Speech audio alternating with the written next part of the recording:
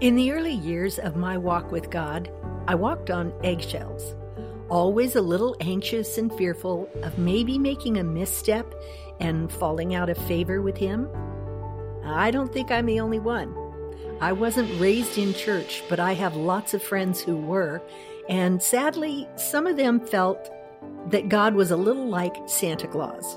Remember from the song, he's making a list and checking it twice, gonna find out who's naughty and nice? Well, when I think of God watching over me, I don't want to think His motive is to catch me blowing it. Because, well, that would be a really long list, right? So let's talk about how I got over the anxiety and the worry and finally got comfortable with God's all-seeing and all-knowing nature. I'm Kelly J. Grace, and this is Divine Connections, a podcast about connecting the truth you believe to the life you really live. Today I'm sharing the first of 13 life-changing lessons I've learned in almost 50 years of walking with God. You're listening to Episode 1, God is for You and Why That Changes Everything.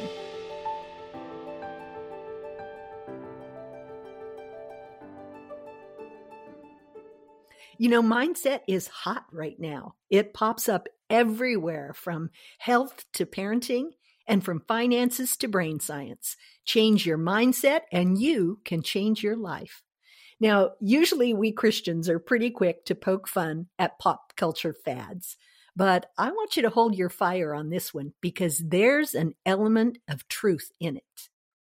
You know, mindset is really just attitudes or beliefs that shape how we make sense of the world around us and of ourselves. So, do you remember 2019?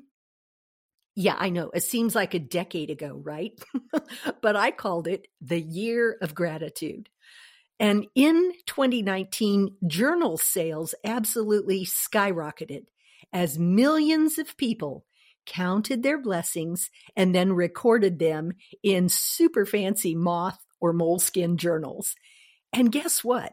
They felt better for doing it. Now, why is that? Well, the scripture tells us that a cheerful heart does good like a medicine, and nothing lifts your spirits faster than focusing on all the good things in your life and the world around you. So even people who don't believe in God feel better with a mindset of gratitude. So what's mindset got to do with the life-changing lessons that I told you about? Well, as I began sketching notes on each of those lessons that God has walked me through, I realized that at the core of every single one was a biblical truth that had actually redefined my mindset. Divine truth had reset my thinking. And today I'm going to share with you the first big truth that I learned that shook up and realigned my mindset. Now, I've told you that this podcast is about learning to connect divine truth in daily life, or connecting the truth you believe to the life you really live. We're going back to the early years of my life as a believer, almost 50 years ago. And we're going to look at how my failure to connect the truth to my everyday life really did impact my experience of peace and joy in those early years. You know, I joke that if I wrote a book about my life, I'd call it Out of Order. And the title would have a double meaning because I've done most things in my life out of order. Well, I got pregnant at 15 and then got married. I had 3 children and then went to college. And at 67, when most people are retiring, I began a new venture of learning how to create online courses for Christians and also how to do a podcast. Crazy, right? But the other meaning of out of order kind of relates to brokenness. And what do I mean by that?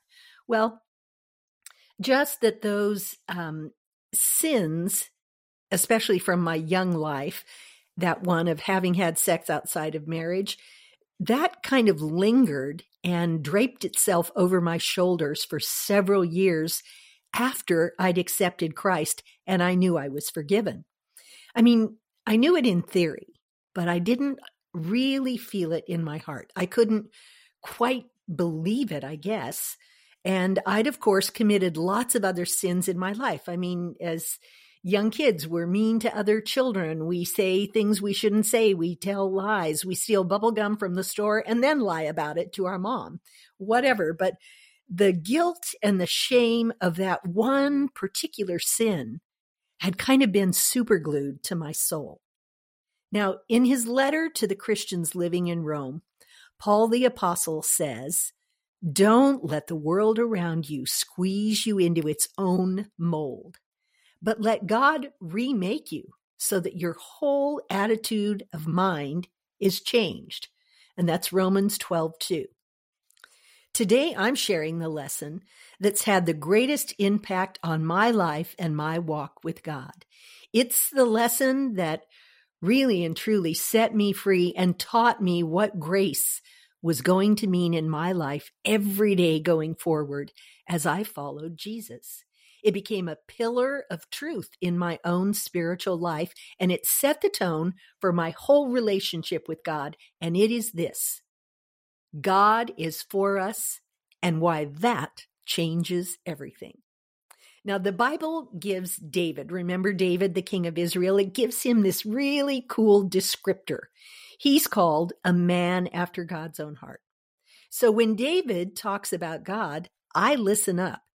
And here's part of what he says to God in Psalm 56, verses 8 and 9. He says, "You yourself have recorded my wanderings. You've put my tears in your bottle. Are they not in your records? Then my enemies will retreat on the day when I call. This I know, God is for me." And even now that little phrase gives me chills. God is for me, and God is for you. You know, Paul picks up the same idea in the New Testament. In Romans 8:31 and 32, he says, "If God is for us, who can be against us? Indeed, he who did not spare his own son, but gave him up for us all, how will he not also, along with him, freely give us all things?"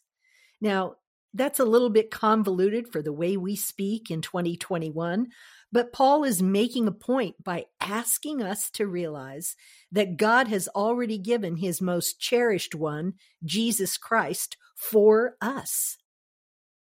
Doesn't that stand to reason then that he won't withhold anything else, but instead will give us all things freely, along with having given Jesus for us? You know, I love it when God uses logic and plain language to convince us that what he's saying is true. God is for us, and that changes everything if we'll just believe it. You know, in the first 5 years that I was a Christian, I had 2 miscarriages. And, you know, of course, I prayed each time as soon as it became obvious that there was something wrong in this pregnancy. But both times ended in the heartbreak of loss.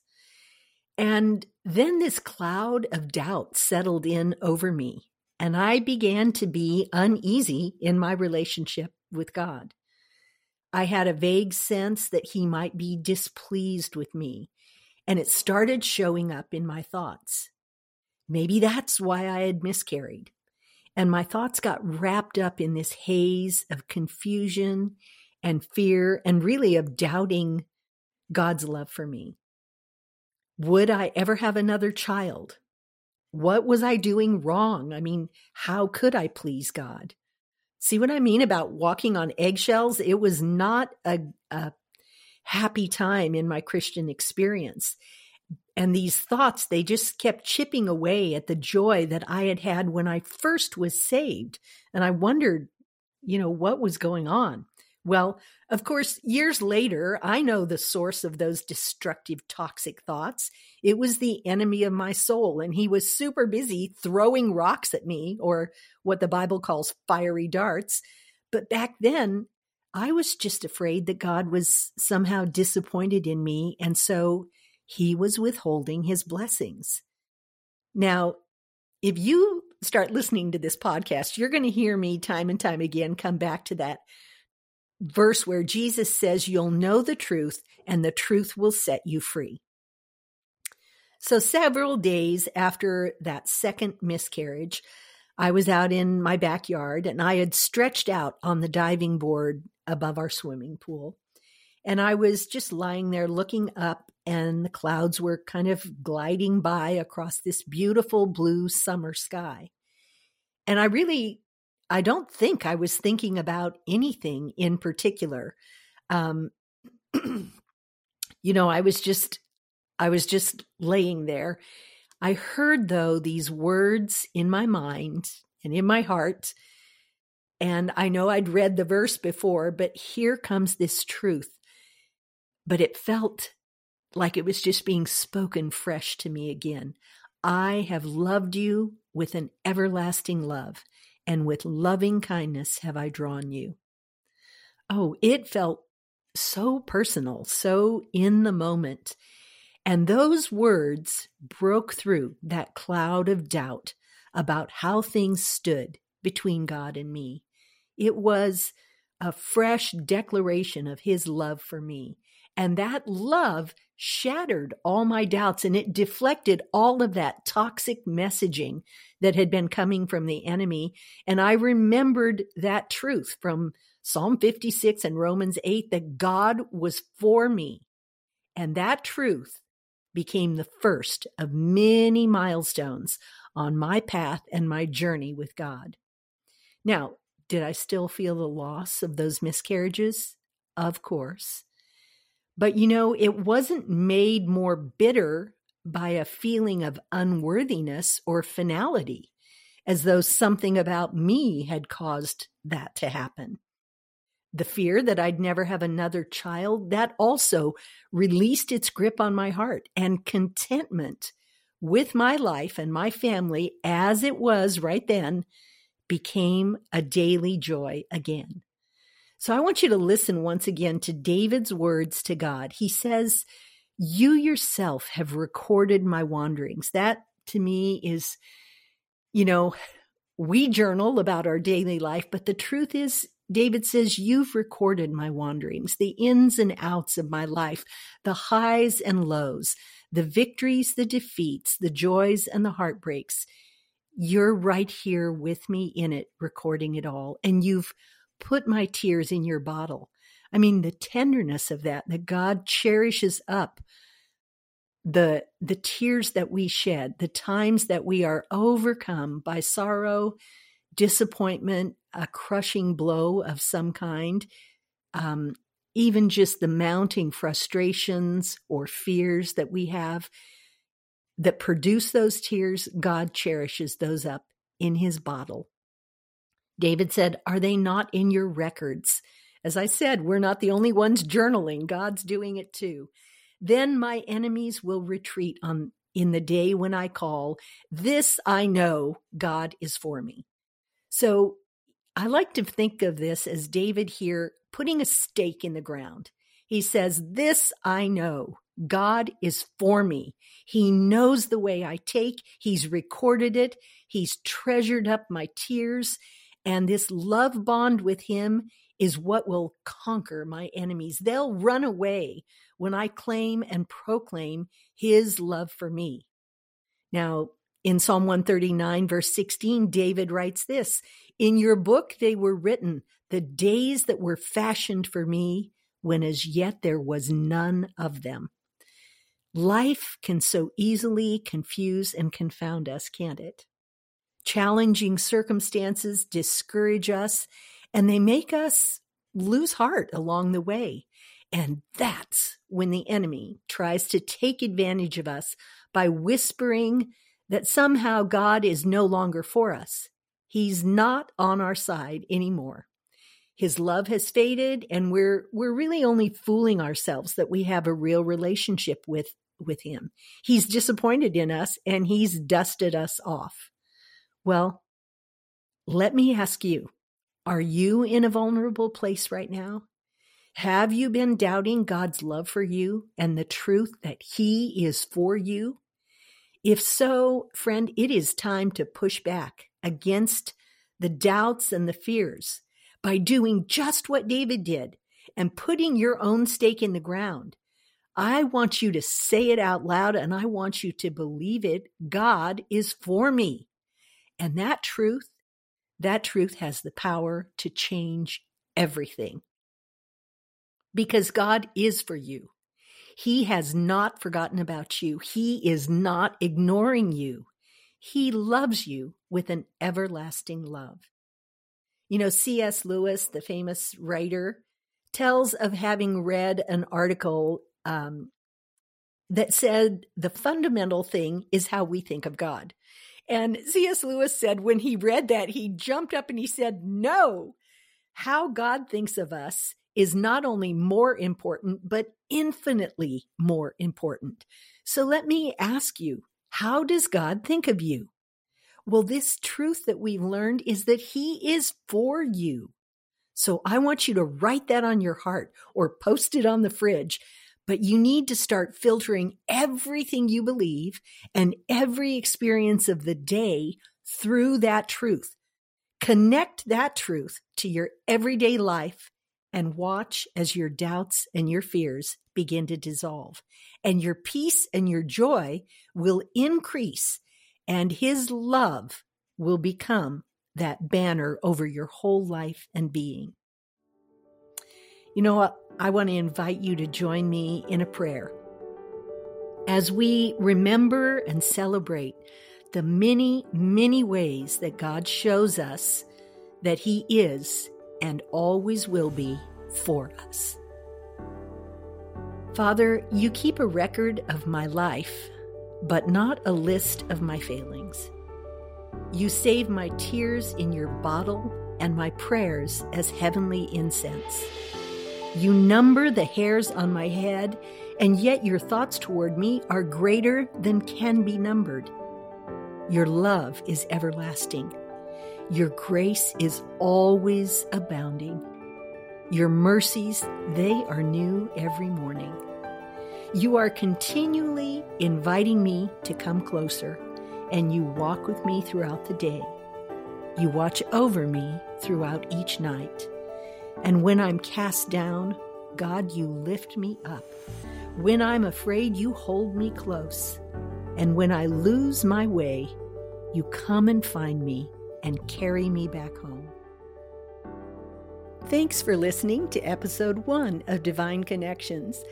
You can hit that follow button and be notified of new episodes. And if you enjoyed this one, would you please consider leaving just a short review so others can find us here as well? You know, I'd love to connect with you on Instagram at Kelly J. Grace, or for more encouragement or practical tips on connecting the truth to your everyday life, you can visit my blog at kellyjgrace.com. And while you're there, make sure to download the free Spiritual Self-Care Guide. It's kind of like a spa day for your soul. Now, next time we'll be exploring our fears around transparency and how those fears can keep us from really enjoying true intimacy with God. So be sure and tune in next time for lesson number 2. You are fully known, yet completely loved.